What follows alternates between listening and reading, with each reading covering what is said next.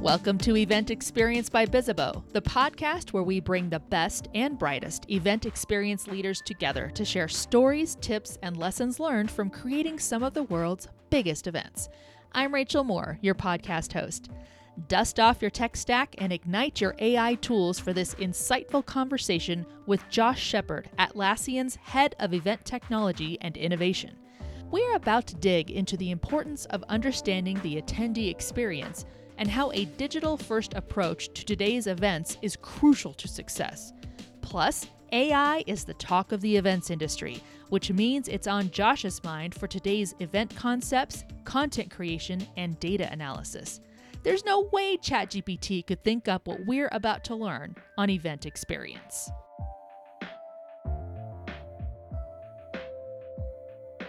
Today, we are talking about a topic that I'm sure is always front of mind for everyone listening to this podcast, tech. We have someone here who is the expert that we need for this particular topic in tech and digital. So our guest today has worked for Microsoft as the event tech lead, VP of Technical Operations at TK Events, Event Tech Strategy at BW Events Tech. Are you noticing the theme here? And then finally, Head of Event Technology and Innovation at Atlassian. I am really pleased to welcome Josh Shepard to our microphones for Bizzabo. Josh, welcome to the podcast today. Thanks, Rachel. I'm glad to be here. It's always fun to talk.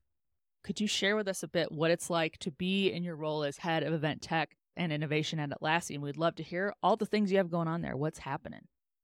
It's such a fascinating field to be able to play with technology and see how it can combine together. I've always said that the roles in technology and events is like you get to play with all these different solutions, and it's how you take the little pieces and put them all together to create something wonderful. And one of the things that I'm fortunate about, and it happened a lot in my past life with agency, but now that I'm with Atlassian, I see even more, is they almost have a risk tolerance that you're able to explore and discover that new thing that's really going to engage with audiences.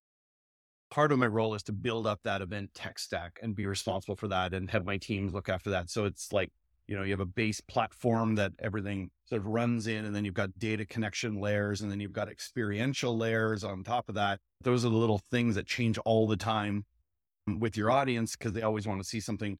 What's that new wow Instagrammable thing that they want to talk about? And you've got to be new and fresh with that. So you build that base platform, but then on top of that, you get to build these really cool engagements.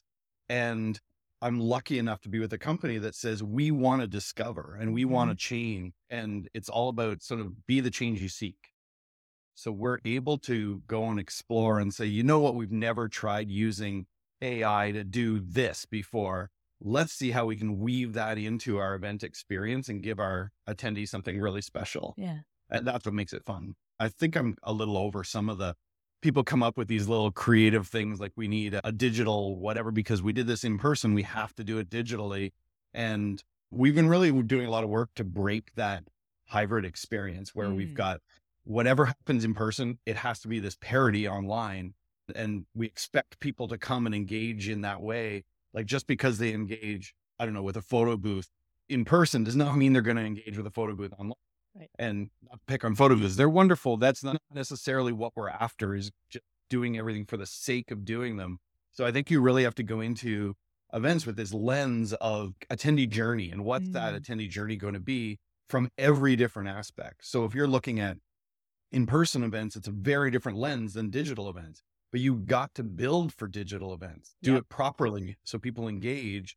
And somewhere through this, the missing years of COVID when everybody switched over to digital and then it became hybrid and there was all these different trends that everybody had, everyone seemed to assume that we had to create these experiences that were,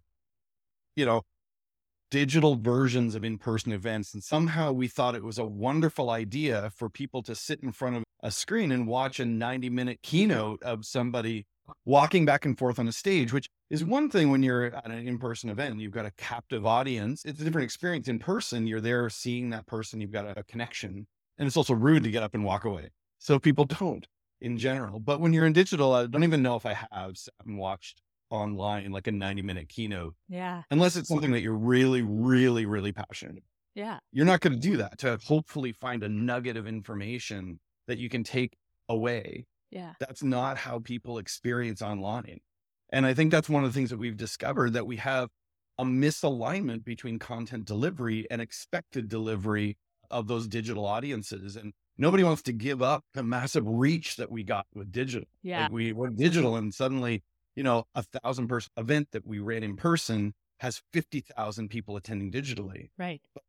For how long? Like if they come and attend for 5 minutes, it counts on a marketing metric that, we got somebody, but did they really engage? So I think that's a big thing we're learning over the last couple of years and for the next few years, is how do we make that alignment with that content discovery? I think people are trained a certain way to learn, how do you use the internet, right? You load your browser and you search for how to feed a cat. And then you're down this rabbit hole of no. Oh, watch this for a few minutes and then move on. And then finally you happen upon the thing that you're interested in. You want to learn it in 3 or 4 minutes and then be on to something else. And that's the discovery journey, not the 90-minute keynote that you're hoping to get a piece out of. Yeah. So we're doing a lot of things to realign that content, which is, I think, super exciting. Of doing tools like digital first, the idea of planning your in-person events and planning your on-stage shows and breakouts and keynotes so that they're prepped for digital, so that you can immediately roll them out into that TED Talk-esque size of, 9 minutes, 3 minutes, 6 minutes of really hyper-targeted content on particular thing. And even if that means in your keynote, filming it as if it's like a reality show and stopping and saying, okay, we're just going to cut for a second. We're going to realign this. You're not hiding anything from the fact you're off to your audience, that you're recording for digital. And that's kind of a neat way to think about things, that we can very quickly then repurpose things, have them online, have them be digital, and utilize those assets in a new way that's properly packaged up for digital. We're using AI to index all the video content as well, so that you can find the exact sentence on the topic that you're looking for, just like Google search results, but not just videos. Like you'd want to be able to search any event content. So white papers, PowerPoint presentations, everything that you have, and then search it in a way that people are familiar with, getting them right to the content that they want. And if they're interested, they'll stay and watch the longer keynote. But you've got to get that initial hook. Those are some of the fun things that we're playing with, of how to realign that content to expected delivery with digital. Do you feel like digital has become an afterthought, even after COVID and trying hybrid and stuff? I think that varies company to company. And I can tell you unequivocally that's not true for us. We are 100% investing in digital. It's not that you plan your in-person event and digital is an afterthought. It's more, these are 2 events. There may be similarities in content and there may be repurposing in content, but they are 2 events that you need to carefully think through that attendee journey in both of those scenarios and plan them each carefully with the respective audience. And I think you need to look at the purpose of events. They used to say that your content is king or queen, right? I think there's a bit of a shift there, that I think that's true digitally, because that's why people engage digitally. They want something, they want to learn something. In person, it's almost like connections are king or queen, right? That's what you get from the in-person events, is that you're getting these physical connections, especially when you're in these remote meetings 4 or 5 days a week and you are in an office at home. One of the things you're missing is that connection piece. And I think in-person events are serving almost as a means for people to get out and get socialized. Even if you don't talk to anybody, even if you're an introvert, you don't end up going to these events and striking up conversation with 50 people.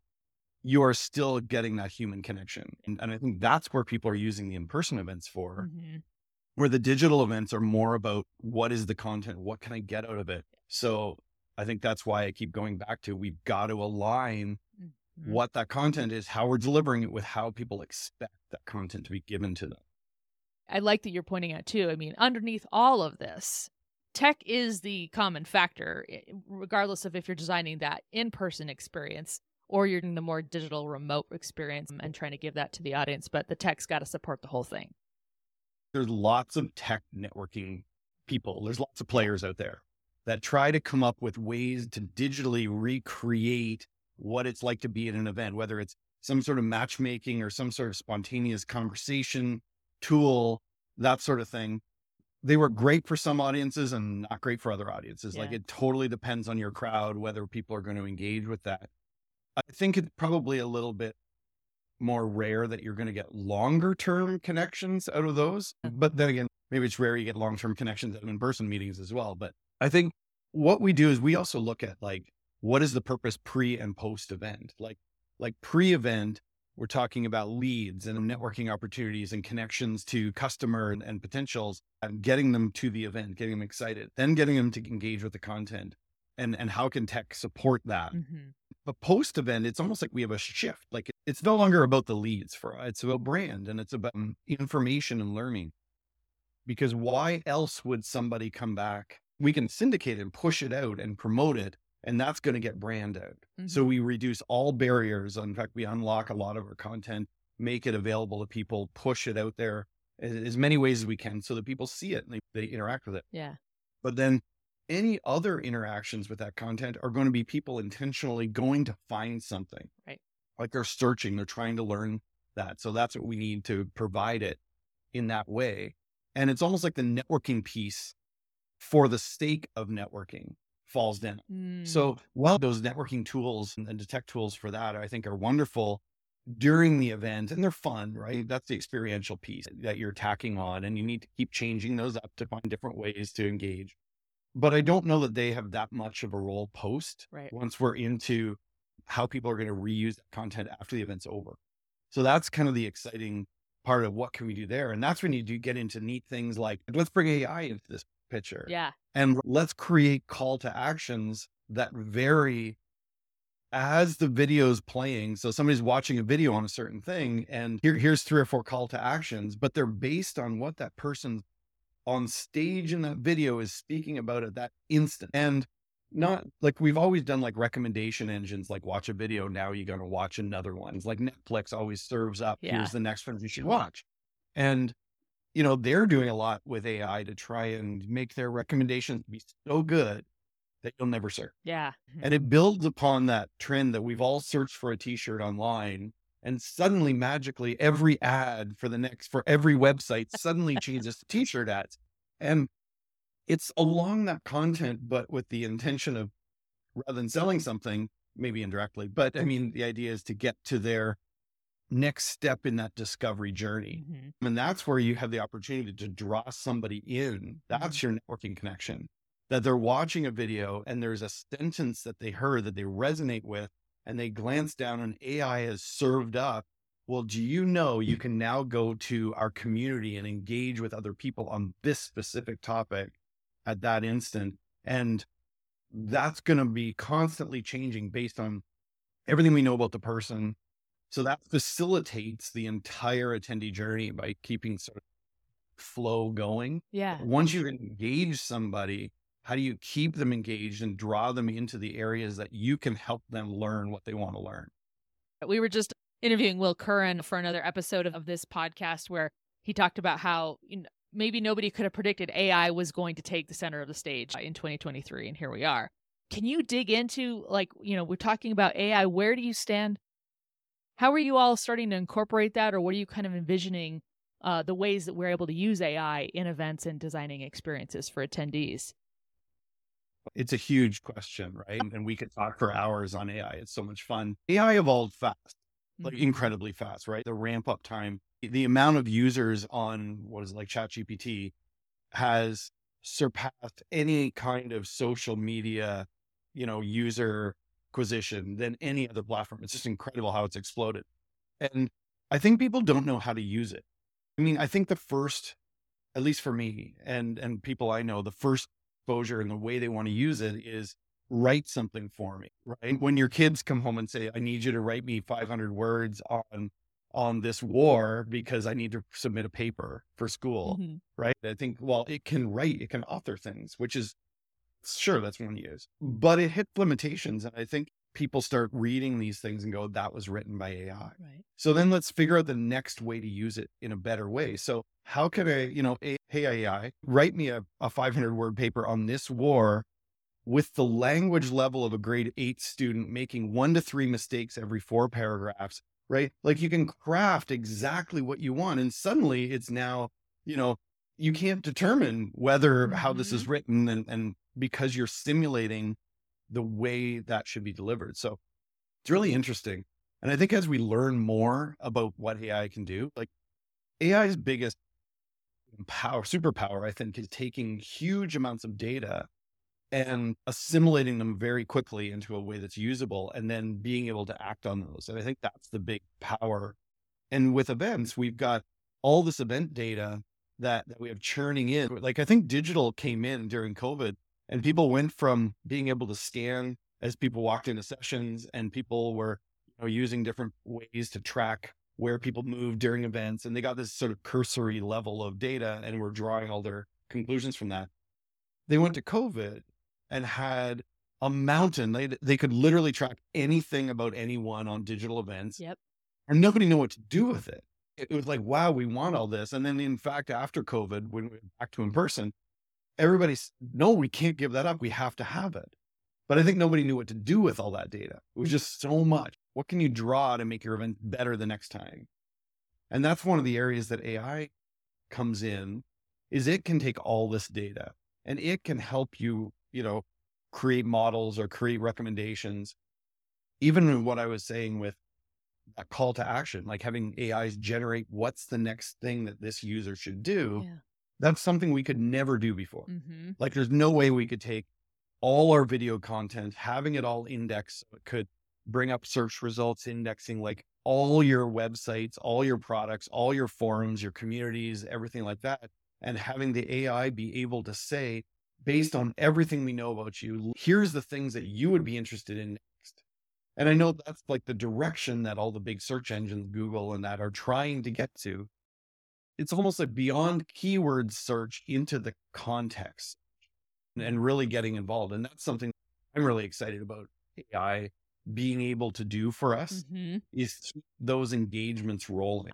When somebody engages, they stay within your ecosystem. And the only way to do it is not through something gimmicky or trickery. It's about giving people what they want on the next step of their discovery journey. They're there because they want to be there, because they're learning what they want to learn.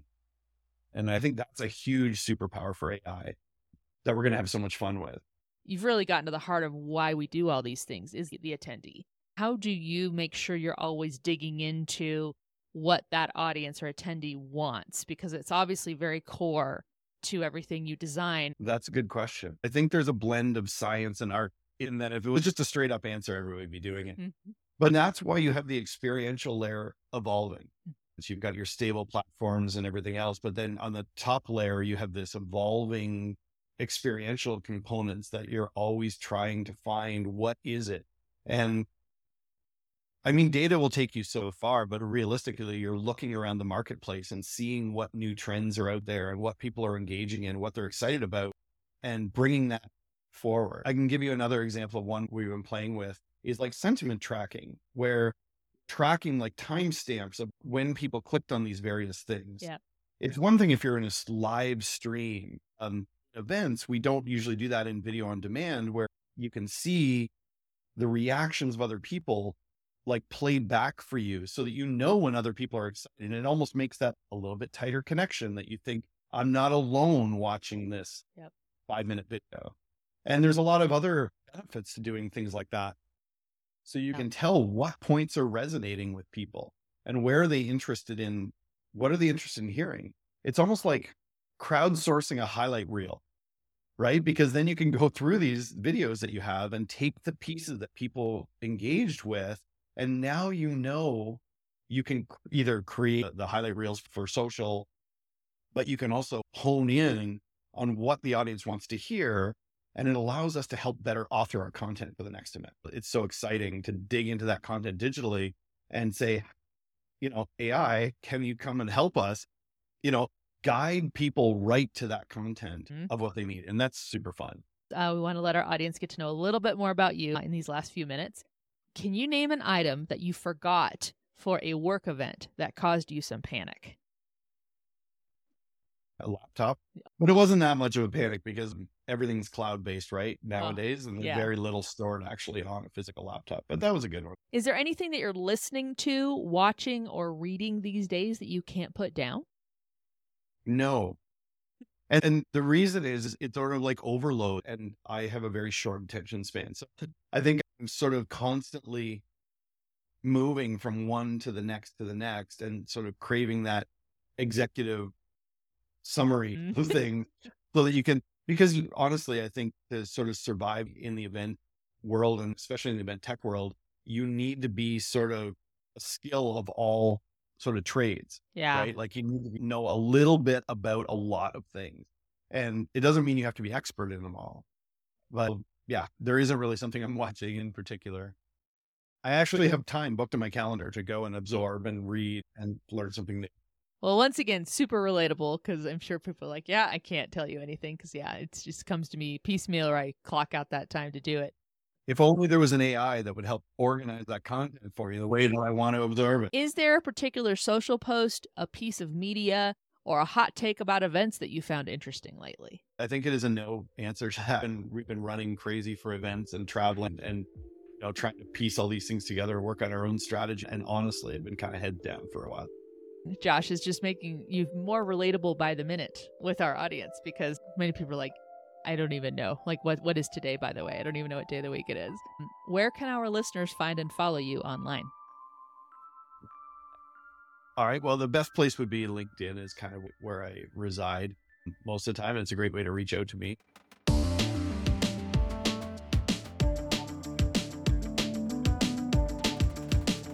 Skill up time. Josh is about to give some peace of mind to those of us who tend to wear too many hats as we design experiences. If you're running an event, you don't necessarily need to be the expert in all things. One of the interesting techniques that we're using is we lean heavily and utilize our partners around us, and you find people who are experts in the various crafts and then weave them all together. There's certain elements that need to be in-house, those core elements that you need to know the inner workings of the company, or you need to be connected in certain ways in the company. But then you sort of have these contextual elements that necessarily need a full-time employee to be able to do these elements. So let's look around for fantastic partners that can integrate these elements for us. You cannot be experts in everything. Yeah. Just like we bring in a company to help us with AV at an event, right? You bring a different group for food and beverage, whatever. We should be doing the same kind of thing instead of trying to be all things tech, which I think is what a lot of people want to do. What you really need in-house is a vision and somebody who can say, this is what we want to do. Yeah. Now let's go out and find the pieces and stitch them together and find companies that'll help us build what we need to build. And it really opens your world of possibilities when you sort of separate, this is what we're going to do in-house, but we don't have to learn AI. We don't have to learn all these different elements. We can, go find different suppliers that'll help us with that. Thanks again to Josh Shepard for joining us on Event Experience. And thank you for listening. If you're enjoying this show, we'd love to hear it. Connect with us on social and subscribe, rate, and review us wherever you're listening. Also, don't forget to share the show with your colleagues and friends.